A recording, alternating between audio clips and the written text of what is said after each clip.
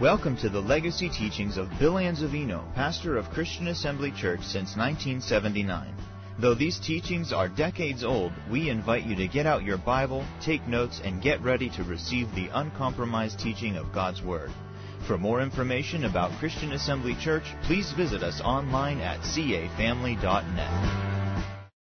Thank you. 6th chapter, Matthew's Gospel. Let's start with verse 9. After this manner therefore pray ye, Our Father which art in heaven, hallowed be thy name. Thy kingdom come, thy will be done in earth as it is in heaven. Our Father, as we approach your word this evening, we approach it with reverence, we approach it humbly. We thank you for attentive ears and receptive hearts. And we thank you for the greater one within, who will bring forth the word in demonstration of the Spirit and of power. I thank you, Father God, that we are doers of your word and not hearers only, in Jesus' mighty name. Amen. Amen. Well, in verse 10, notice Jesus said, Thy kingdom come, thy will be done in earth as it is in heaven. Thy will be done. We've been talking about in our evening service the will of God, the will of man, and the will of the devil. Now, I don't know about you, but some people think that just because God is God and He's sovereign, that automatically His will is done in everybody's life without anybody else's will being involved. But you see, that's not true. We have God's will, we have man's will, and we have the devil's will. God's will, man's will, and the devil's will. And Jesus here is saying to pray that God's will be done when God's kingdom comes. Well, bless God, His kingdom has come. And it was His good pleasure to give you and me the kingdom. Wasn't it?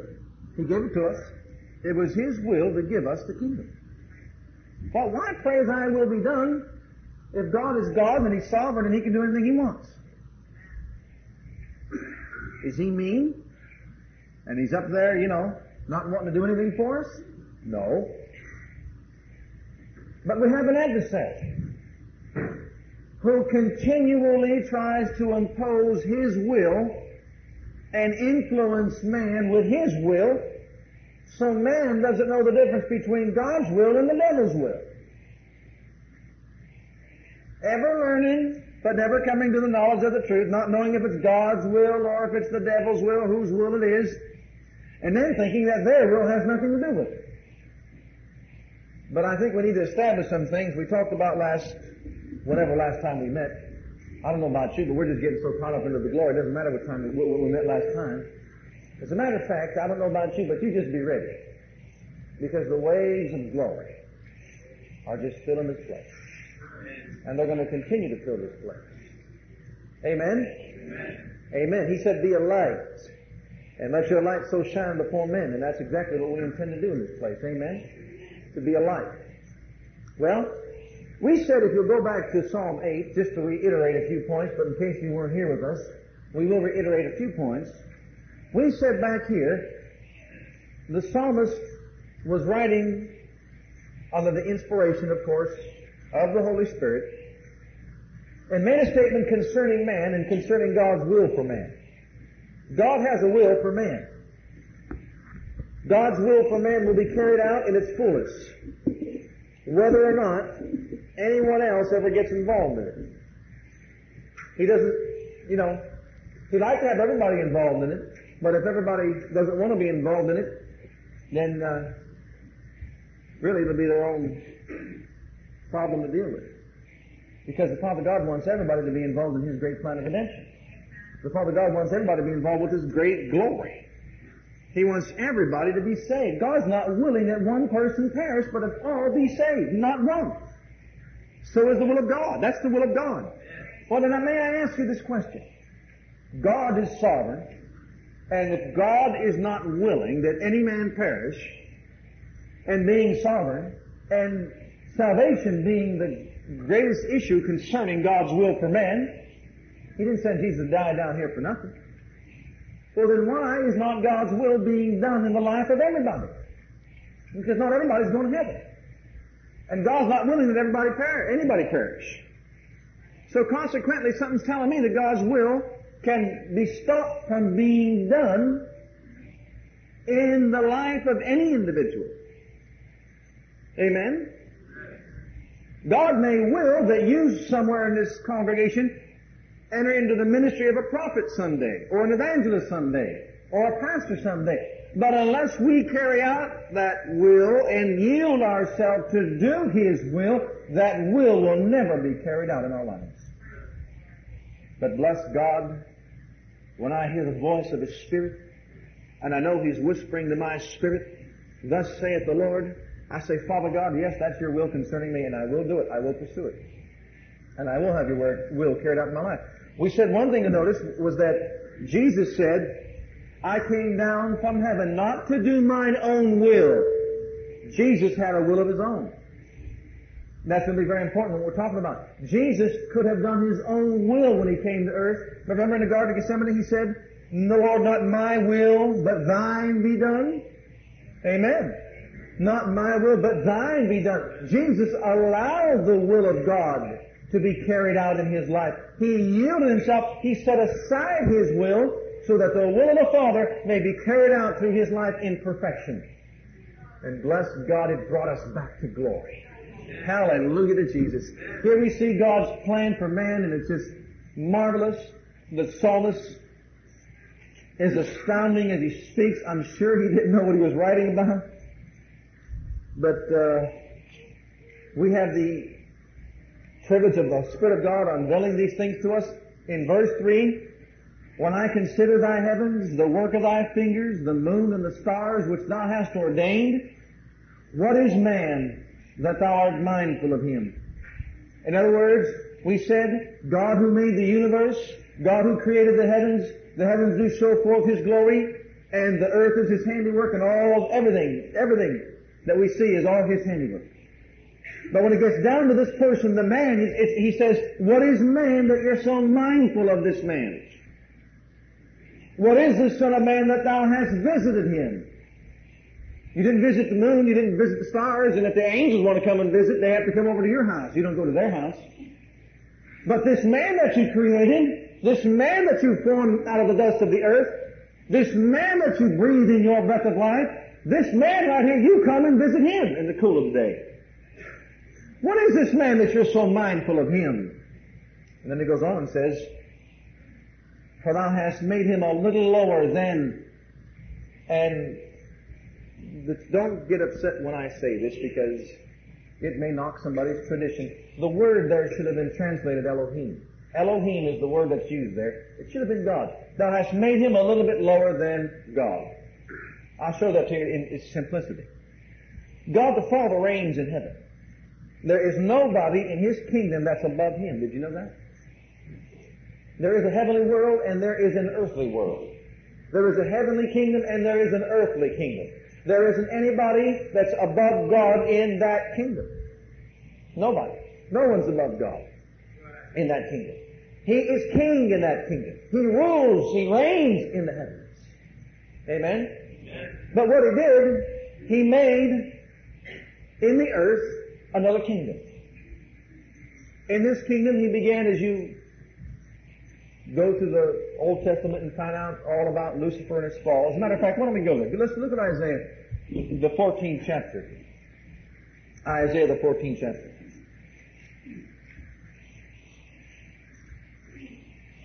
And hold your place there in Psalms. We're going to get back there. You lost it already, right? That's all right. You find it quick. Isaiah, the 14th chapter. Here's God's will for man. He creates this man. He's mindful of this man. He visits this man. And then He crowns him as king, which we'll see in a minute.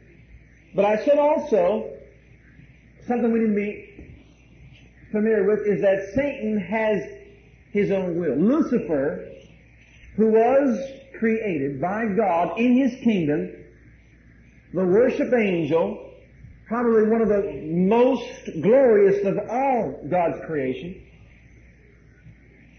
fell, as you know, but here's how I did it. Look at verse 12. And notice at the end of verse 12 we have an exclamation mark. But notice as we read the context of it, it sounds like a question and not an exclamation. How art thou fallen from heaven, O Lucifer, son of the morning? How art thou cut down to the ground, which didst weaken the nations? How did you fall, Lucifer? How did you fall, Lucifer? And in the 13th verse we have the answer. For thou hast said, how did you fall, Lucifer?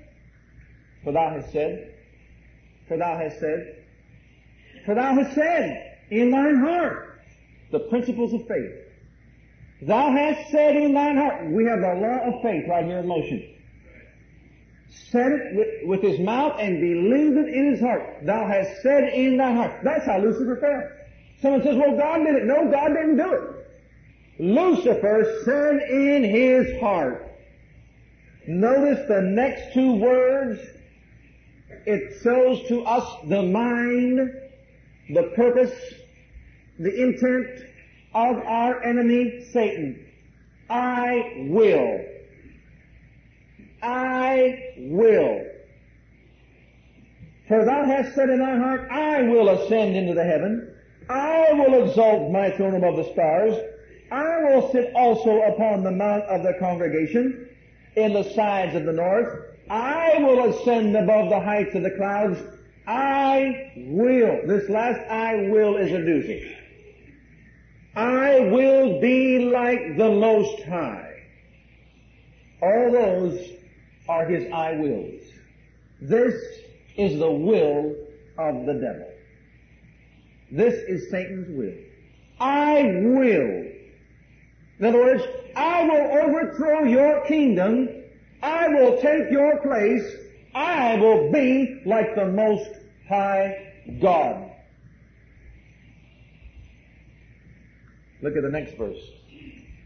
He said, I will, but God said to him, you will. You shall be brought down to hell. He was doomed the moment his I wills came out of his mouth. You know, if I could just get that across to some people, you lost it when you said, I will do what I want to do. That's exactly what the devil did here. This is the reason why a lot of people have the hardships in their marriage. Well, I'll do what I want to do. And I'll do it my way. And I will do this, and I'll go here, and I'll do that. This is why we have so much problems. Even in Christian marriages, families. Everybody wants to do their own will. Nobody's willing to give up their will to do the Father's will.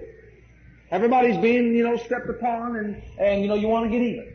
Well, blessed be God, if you ask me, I don't care. I'm just going to walk in the love of God. And if you want to walk all over me and call me your doormat, that's all right. I'm still going to walk in the love of God. And I guarantee you, you're going to find out that, blessed be God, those that choose to walk that way, they got honor with the King of Kings and with the Lord of Lords. And I will reign with Him. And I will be unto Him a son. And you will be unto Him a daughter. If you will walk like that. I will say of the Lord, He is my refuge. He is my fortress. He is my God. That's what I will. Amen.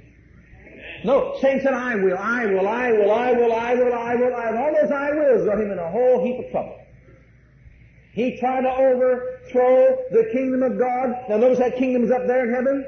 And the last thing he said was, I will be like the Most High God. I will be like the Most High God. Then can't you hear the whisper of the Father?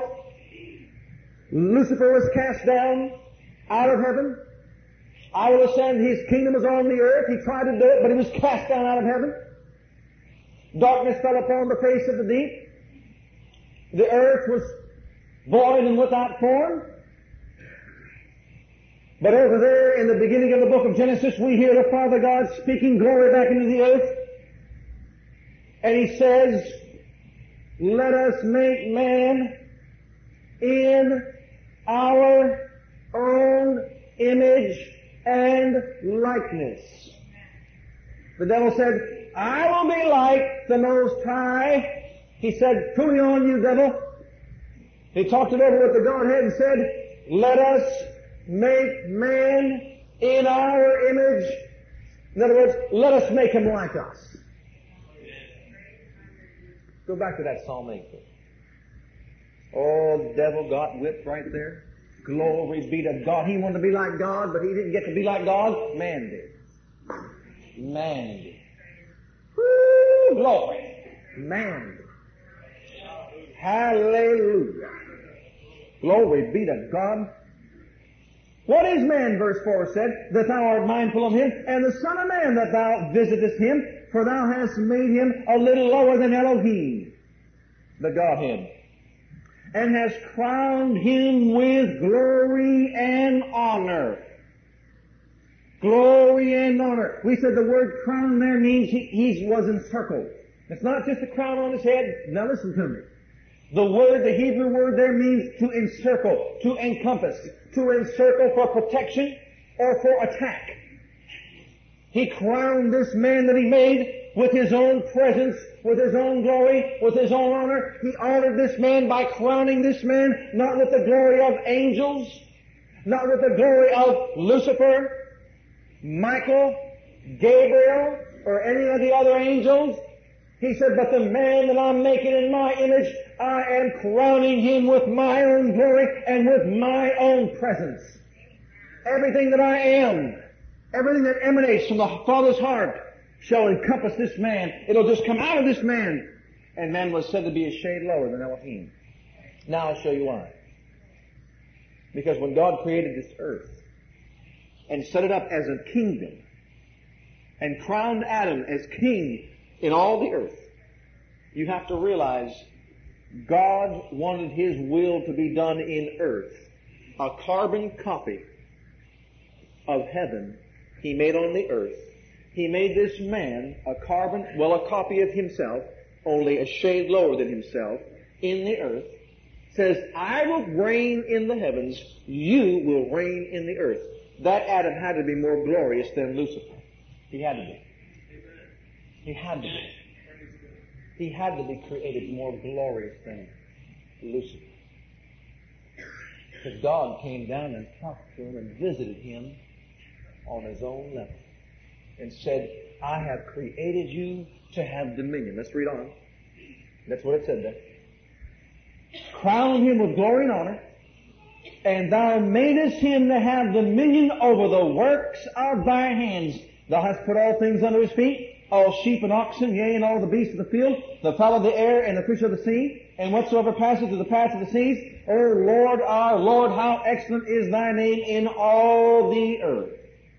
Just as sure as all these creatures function as they are to function, you can rest just assured that God made Adam to have dominion over all the earth, and that dominion was his to rule and to reign as king in the earth. Well, as you know, that old dummy who tried to dethrone the Father, who tried to take over all His authority, who tried to be like the Most High God, who tried to worm his way in and run the whole show, that fella came into the Garden of Eden in the form of a serpent, snuck up to Adam and Eve, spoke words of, well, just a bunch of lies, covered with partial truth. And on that day that Eve heard that, and on that day that Adam clothed in all this glory.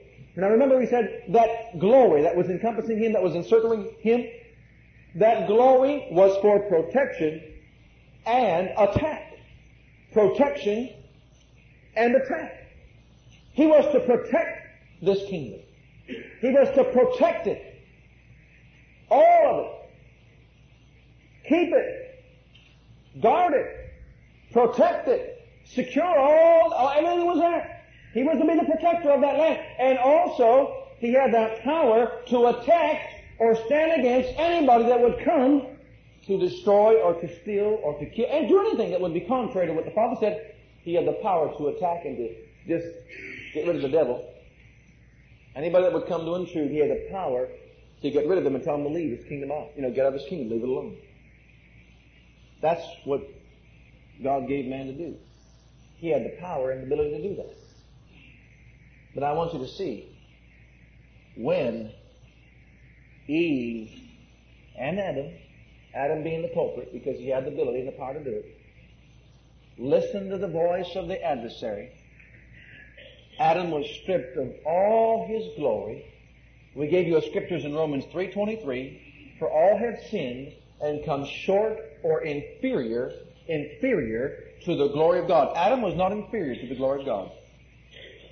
If the glory of God under the Old Covenant, if anybody walked up with the glory of God, in the presence of the glory of God, of the Ark of the Covenant, touched the Ark of the Covenant, they fell over dead right there. Not because God is cruel, but because man could not stand in that presence and that glory without, dying. He was inferior to that glory. But Adam could just, in the cool of the day, could just talk to the Father God, like I'm talking to you right now, and not be inferior to God's glory, because he was created in the same image and likeness and was clothed with that glory. No, man was a mighty ruler. Man was created for dominion. Man had the responsibility of ruling and reigning as king over God's earth. As God ruled in heaven, man was to rule on the earth. That's God's will for man. That's God's eternal purpose for man. And God's eternal purpose for man will be fulfilled and carried out. No matter who jumps in and joins him or who turns their back on him, it will be carried out. Okay. If that's God's will for man, and we see that it is, we know that it is, and we realize that when Adam fell, Satan became the god of this world, or the king. Let's put it that way. Satan became king or god of this world. Adam had that position as god of this world. But no one will argue the point. Some people get upset when you say that. They say, what are you trying to do? Lift us up to a place of equality with God? Well, the Bible says that we are heirs of God and joint heirs with Jesus Christ, does it not? Oh, but it's okay to call a dumb old devil and say, well, he's the god of this world. It's wrong to call man the god of this world, but it's not wrong to call Satan the god of this world. Satan was not created to be the god of this world, was he? That dominion was turned over to him when Adam sinned and failed, and the only way he could take that dominion was if Adam had the legal right to give it to him and hand it over to him when he fell. If Adam didn't have it, then Satan could not take it from him. But here's what happened. And if you can grab a picture of this, you can see it clearly. There he was. He tried to take over God's kingdom, couldn't do it. So he settled for second best. He overtook Adam's kingdom and ruled and reigned in the earth and became the god of this world. Now, man lost his glory. Man lost that relationship with the Father. Man was an outcast. He was subject to all the things that he was Lord over.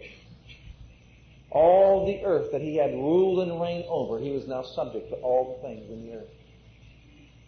Why do you think scientists are looking for ways to explore the unknown? To see things that they've never seen before, to find things. There's an element inside the heart of man that wants to see the miraculous, even though they don't call it the miraculous. Creative ability to create things that they have never seen before.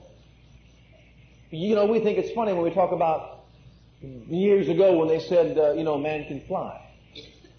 Well, if you went back 2 years ago and you found out, when man could not fly, well, the person that said that man could fly would be the nut. Right? Wouldn't he be the nut? But now, for someone to believe that man could never fly, we'd have to say, we're the nuts. Because he's already been on the moon. Oh, they thought they did such a great thing to get on the moon.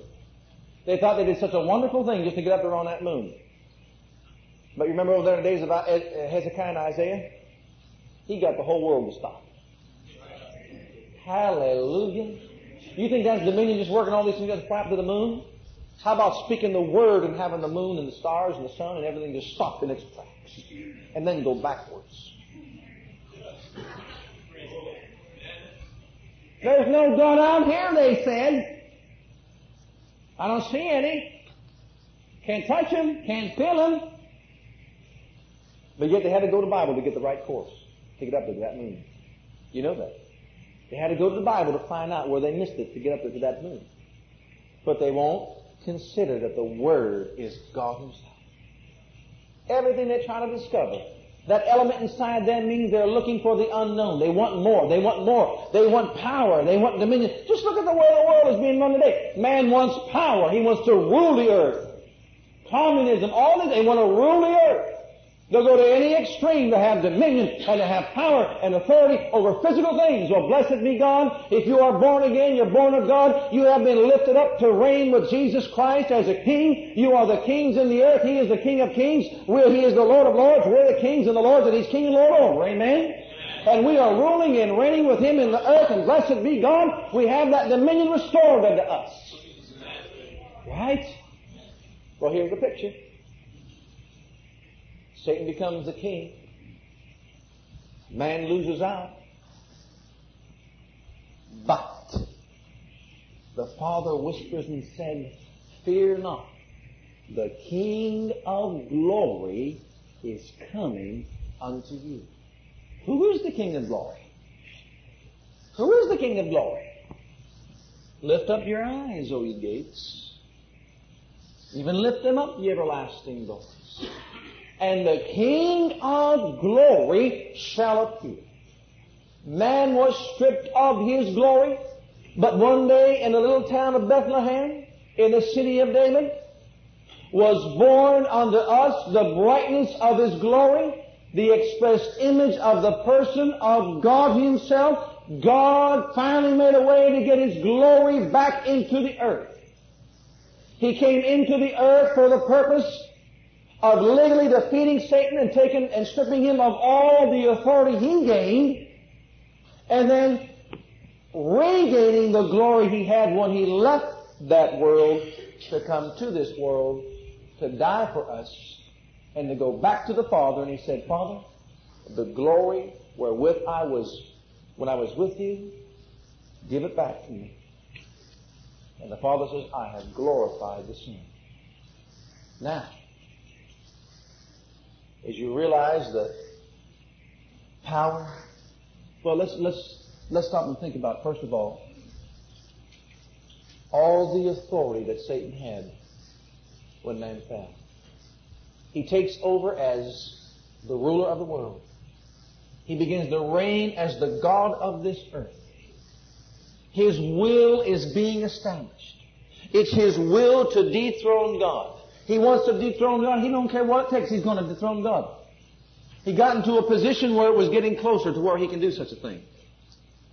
Yeah, he was defeated before, but when he got and took over man's authority, he got closer to defeating God. And if you stop and think about it, when Jesus came, Jesus was the person of God in the earth. Jesus represented the only authority, the only kingdom that was higher than Satan's kingdom, because Adam was created a shade lower. And Satan represented that authority now in the earth. Jesus came representing the kingdom of God. And that's why Jesus said, pray that when the kingdom of God comes, that God's will be done. What do you think He meant? You know what He meant? You know what He meant? The kingdom came. Jesus was the kingdom. He was saying, pray for me. Because when He got to that Garden of Gethsemane before the presence of the Father and all the holy angels and began to sweat those drops, as it were, blood, as He made intercession for the whole world, He said, not my will be done, but the kingdom's will be done in earth.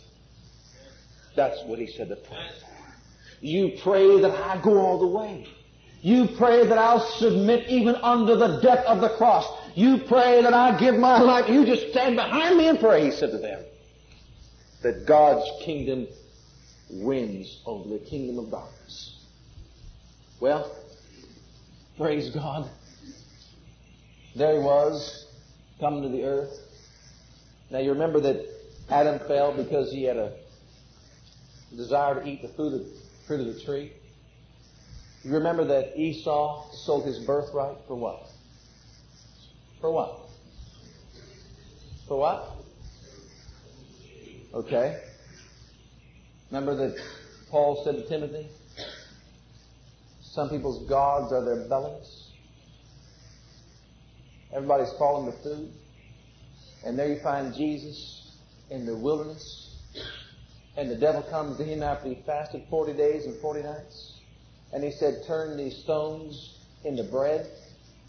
And Jesus said, it is written, man shall not live by bread alone, but by every word that proceedeth out of the mouth of God. Jesus wasn't hungry. He may have been hungry, but he wasn't going to let hunger be his God. Jesus was the only man. Now hear me. Jesus was the only man that stood up to that devil face to face and eye to eye, looked him in the eye and said, I will not bow to you. Jesus was the last one. That's you, the last one to do it. If Jesus fails, then Satan has dethroned God. Remember, he said, I didn't come to do my will, but the Father's will.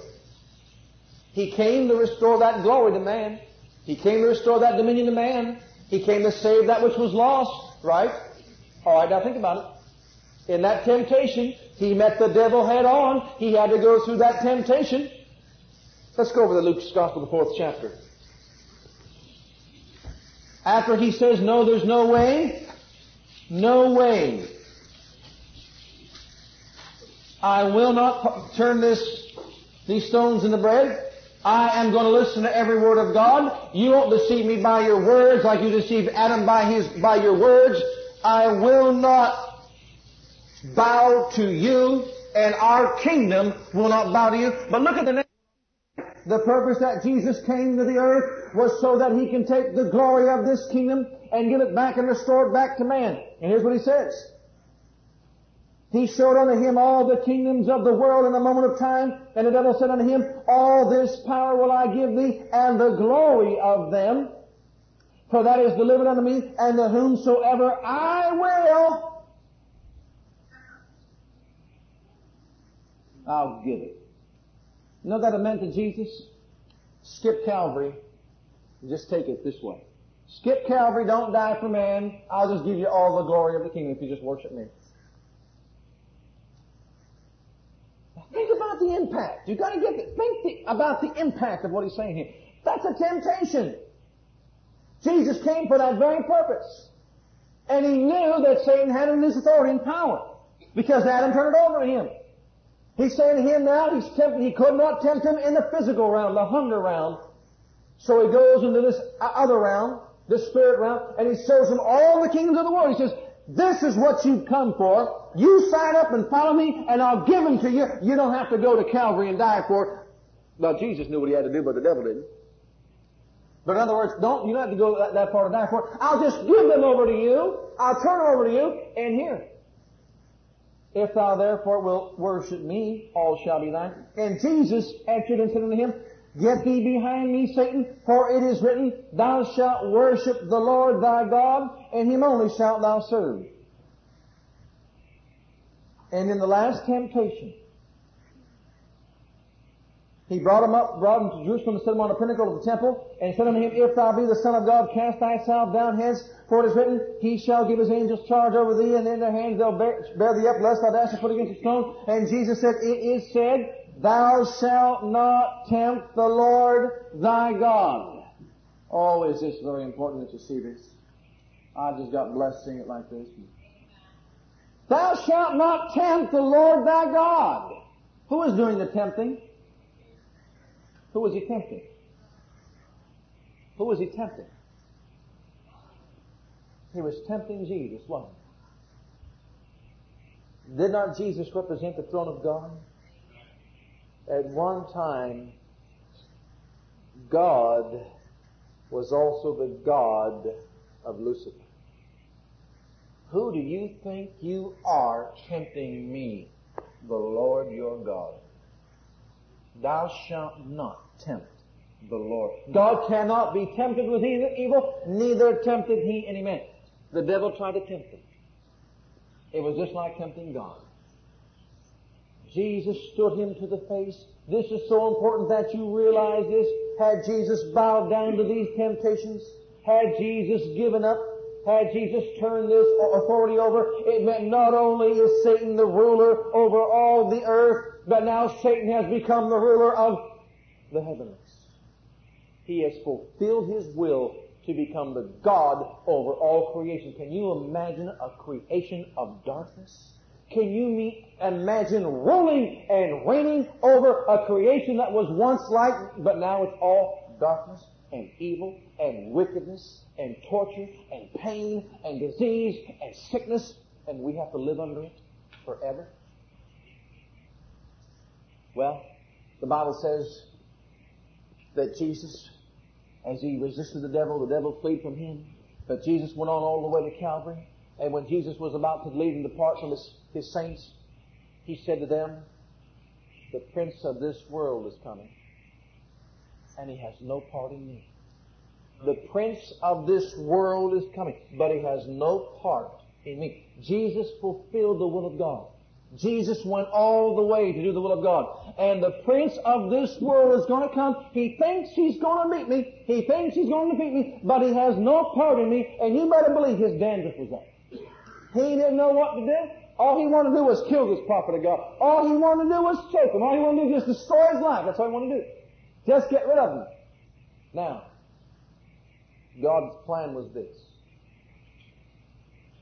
He hid in himself this mystery of his glory from the foundation of the world, so that at a given point of time, in the fullness of time, he would come and unveil this great plan to his people through Calvary. Let's go to 1 Corinthians 2 and we'll see it. He was going to reveal this great plan to his people through Calvary so that he could reestablish his glory in the earth. And man would then rule and reign and have that same dominion and power, only it would be this way.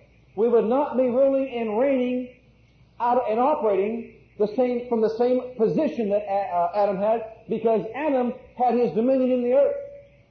But man would be ruling and reigning and operating from the kingdom of heaven, kingdom of God. Because his seating is in heavenly places in Christ Jesus. That authority has been taken to heaven, where Satan can no longer get into destroy God's plan in the earth. Now over here, the 7th verse of the 2nd chapter, 1 Corinthians. But we speak the wisdom of God in a mystery, even the hidden wisdom which God ordained before the world unto our, what? Our glory, which none of the princes of this world knew, for had they known it, they would not have crucified the what? Who is the King of glory? Who is the Lord of glory? Jesus is the Lord of glory. Had they known it, they wouldn't have crucified him. But there it was. Can you imagine it? Jesus goes all the way. He made an open show in the earth of Satan's kingdom. He showed all the people of the earth that he had power over death, sickness, and disease, and poverty, and all these things that was all around the earth. He had power and authority over all of it. He made an open show of the devil that he didn't know what to do. He was just all upset. His whole kingdom was upset in the earth.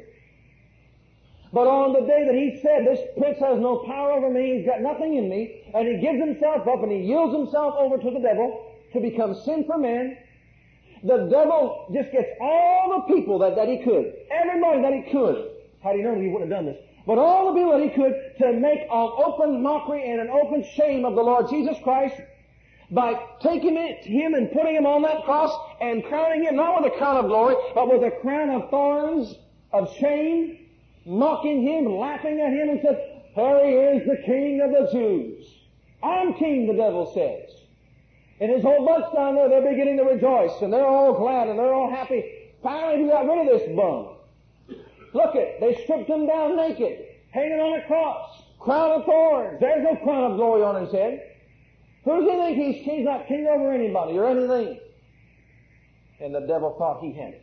He thought he worked everything out in such a way that he had the victory over the true King of glory. And he says, "Now for sure I have dethroned even God." He thought he did it.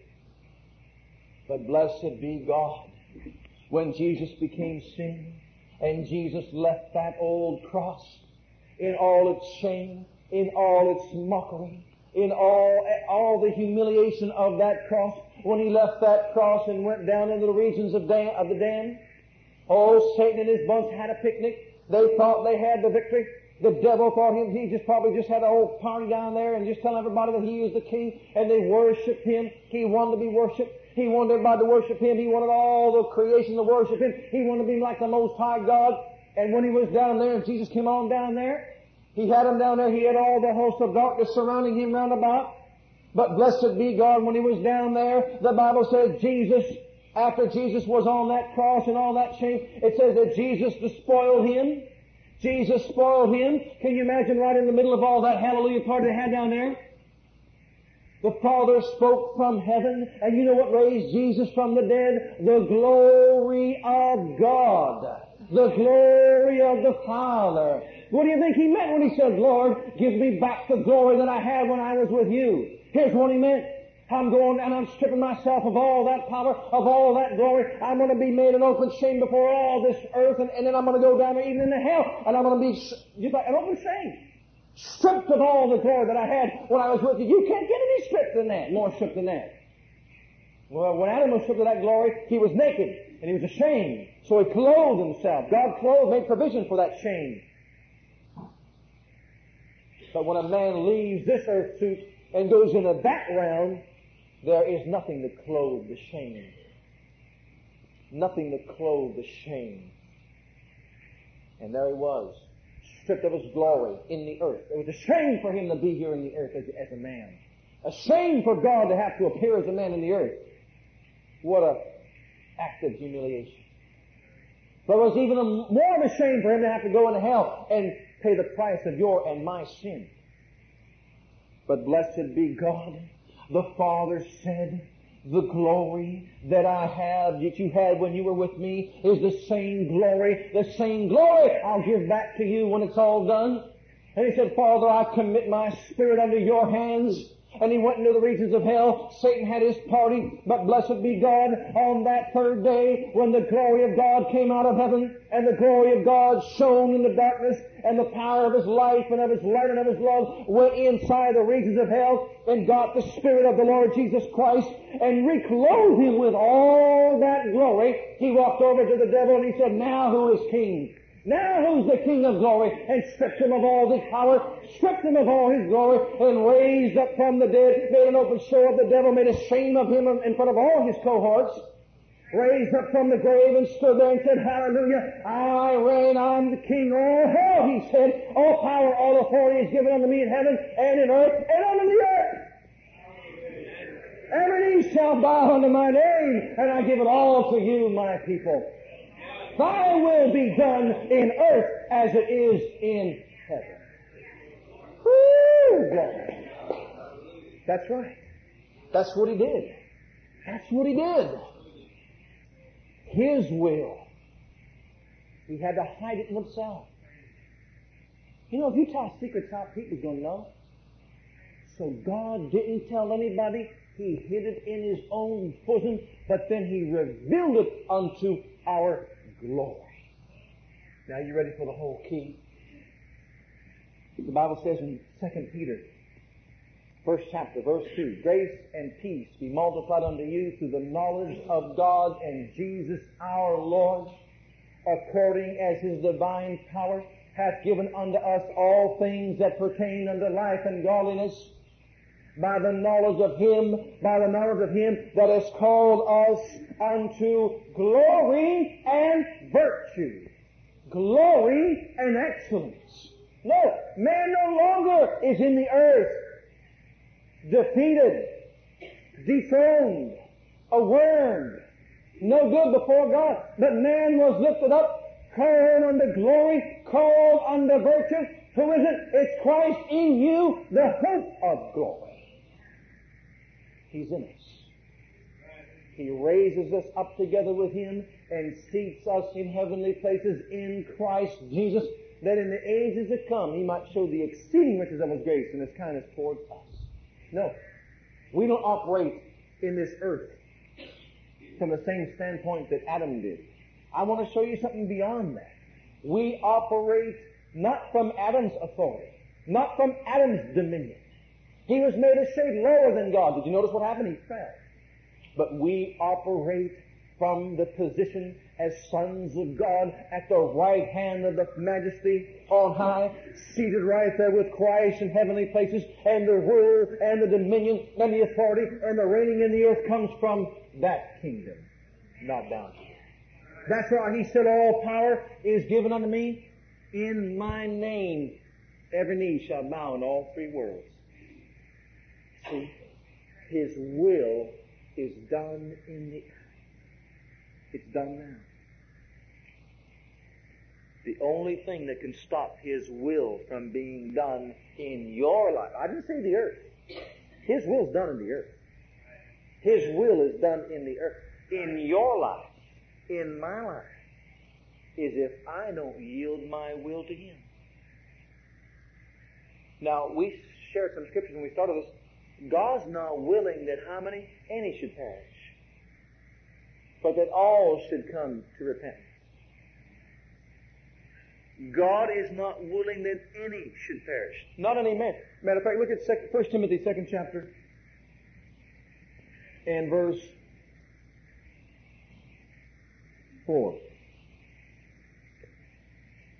God is not willing that any should perish.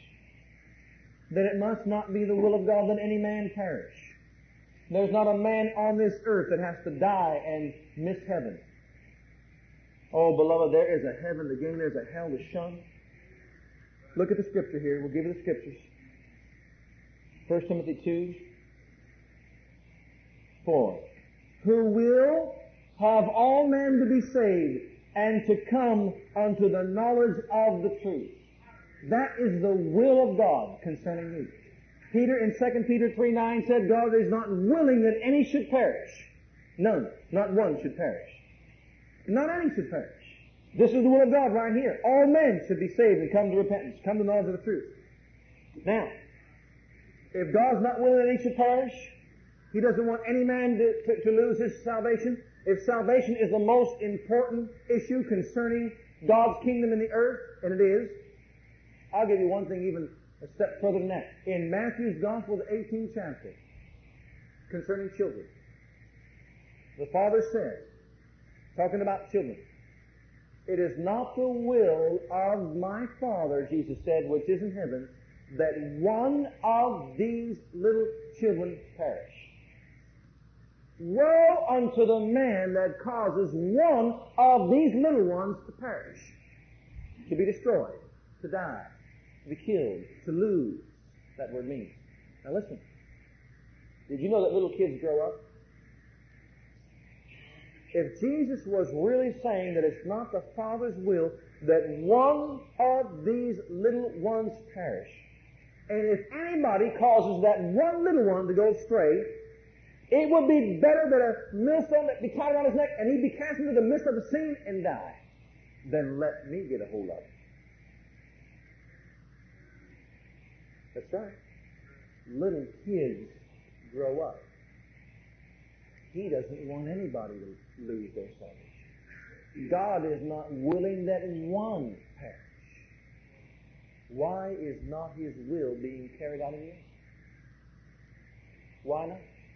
Why are they perishing? Why are they still dying and go to hell? Even though God has called us under this glory. Why? Because man has a will of his own. Man has a will of his own. And if that man chooses not to follow the plan and the will of God for his life, that man will perish. Jesus said, I am come that you might have life. The Word John records in the 3rd chapter, God so loved the world that He gave His Son, that everyone that would believe on Him would have everlasting life, and no one would perish. Now, we enter into a new realm. The will of man. The will of man. How powerful is the will of man? Can the will of man actually stop God's will from being carried out in his life? Can you do something to change that man's will? Can God change? Will God change that man's will? Some people think He will, but He won't. Number one, if He would have changed Adam's will in the Garden of Eden. Why in the world start this whole thing? Just stop it right there. Right? Why would He do that? If He's not willing, then why did He let it happen? Because He didn't let it happen. Adam had his own will. He had his own will. He chose. Do you know that Joshua said, choose ye this day who you're going to serve? But as for me and my house, we will serve the Lord. Did he say that? Let me clarify what I'm saying to you. People have a misunderstanding concerning God changing somebody's will. I think it's just a matter of wording. God will not change a man's will. God will work and deal with the heart of a man so that the man will change his own will.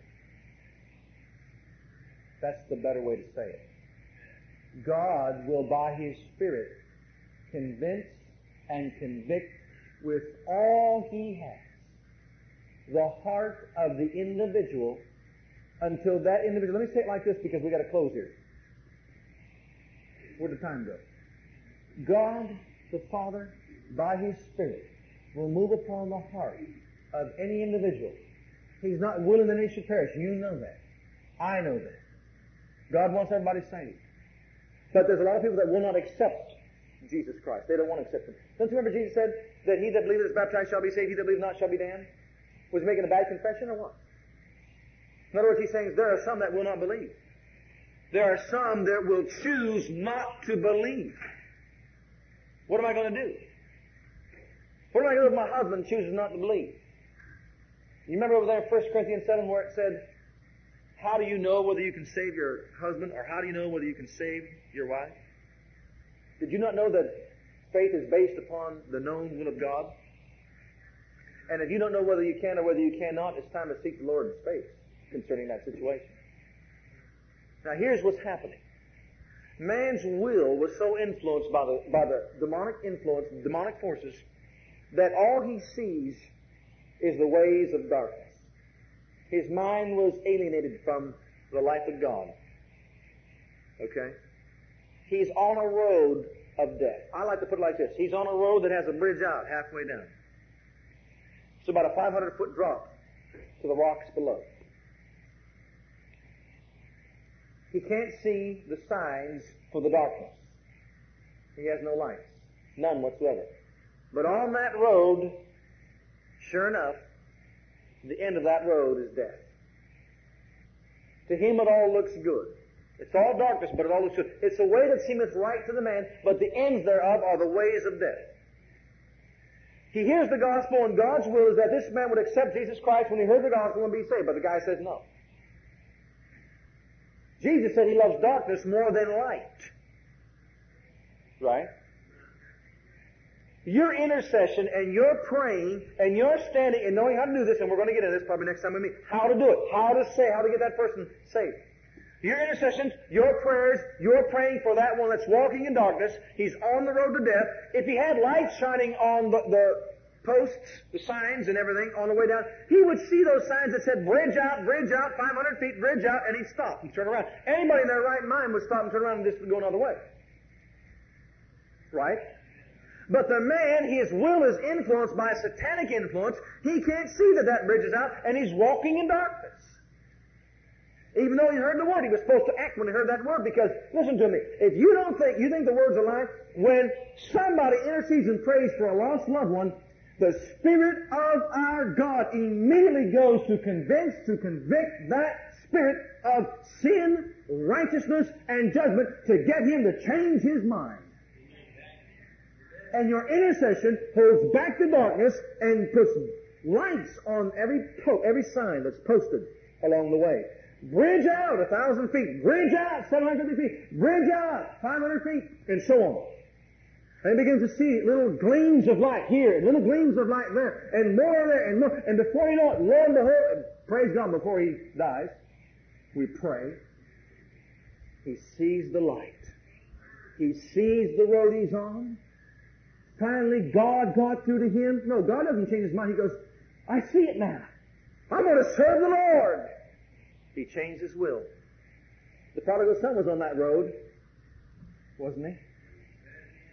You know what he said towards the end of that? It says, when he came to himself, he said, look at all this. My father's got people under him. They're living better than I am. I know what I'll do. I will go back to my father. I will. See, God didn't change his will. He changed his will. We helped him to change his will. God helped him to change his will. I've got one more scripture to give before we close. Okay, we got a little bit of time to get this on here. This is very important. Very important. You've got to look at this. You've got to look at square in the eye. You've got to face up to the scripture. Hebrews, the 10th chapter. You've been called to glory. You've been called to God's purpose. You've been called to fulfill God's will of glory in your life. You've been called to rule and to reign with Him over all the earth in this creation. You have not been called to destruction. But I want to show you how powerful man's will is, even if you're born again. Hebrews 10:26.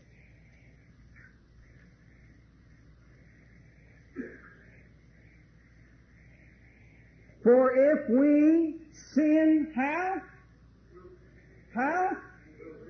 After that we have received that word. I'll tell you what, I've heard people chew up this scripture and spit it out and just make a mess of it. I mean, make a mess of it. They try to say he's not talking about a born-again believer here. You hold on to your seat. That word, you see the next word, received, you circle that word. That word could have been this word I'm going to give you or another word. Lambano. L-A-M-B-A-N-O. It could have been that word, L-A-M-B-A-N-O. That is a Greek word meaning receive, translated receive. The literal meaning of that word means to get hold of or to take. After he has taken, received, he got a hold of, it is not this word. This next word means to have offered. To have offered. So in other words, it's saying this. If we sin willfully after we have taken a hold of and taken it, not been offered the knowledge of the truth, doesn't this mean he was offered? Someone says, well, someone just told him about the truth and he just didn't receive it. No, he received it. He took it. He grabbed a hold of it for himself. Not just offered. That word is not just offered. That word is he has taken a hold of it for himself. Listen. The knowledge is another word, is epigenosko. It means, as a matter of fact, the best way to say this word, one has perfectly united the subject with the object. One has united the subject with the object. The implication is this. Adam knew his wife, Eve, and they bear a child. That word that's known, Adam knew his wife, is the most intimate relationship between a man and his wife. They have come into exact knowledge in that union. That word means that man has taken a hold of the union, the knowledge. He's come into oneness. The object and the subject have come together in one. They've come together to know the truth, of the Word. There remaineth no more sacrifice for sins, but a certain fearful looking for of judgment and fiery indignation, which shall devour the adversaries. He that despised Moses' law died without mercy under 2 or 3 witnesses. Now listen, how much more sore punishment, suppose ye, shall he be thought worthy, who hath trodden under foot the Son of God, and counted the blood of the covenant wherewith he was sanctified, an unholy thing, and hath done this in spite of the Spirit of grace. Man, as a born-again Christian, can sin willfully if he wants to. You are not fooling God. And the only thing that's left for you is a certain fearful looking for of fiery indignation and judgment which shall devour the adversaries.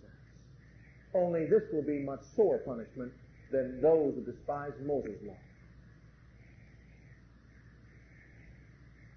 I said that to show you the importance of the will of man. If a man that knows God could willfully sin, the man that does not know God could make his choice also. Let's bow our heads in the word of prayer. Hallelujah to Jesus. Thank you for listening to our legacy teachings. We pray today's message has a profound impact upon your life and your ministry. I want you to know that God loves you, has a great plan for your life. But if you've never made Jesus Christ Lord and Savior of your life, I'd like to invite you to do that right now. Just pray this simple prayer right after me. Just say, Heavenly Father, I come to you just as I am. And I believe with all my heart that Jesus died for my sins and was raised from the dead for me. I open the door of my heart. I call upon the name of the Lord. Lord Jesus, come into my heart now. I receive you and accept you as my personal Savior and Lord. If you prayed that prayer with me, you're a child of God right now, and I encourage you to get into a good Bible-based church where you can learn to grow in your Christian faith and experience. God bless.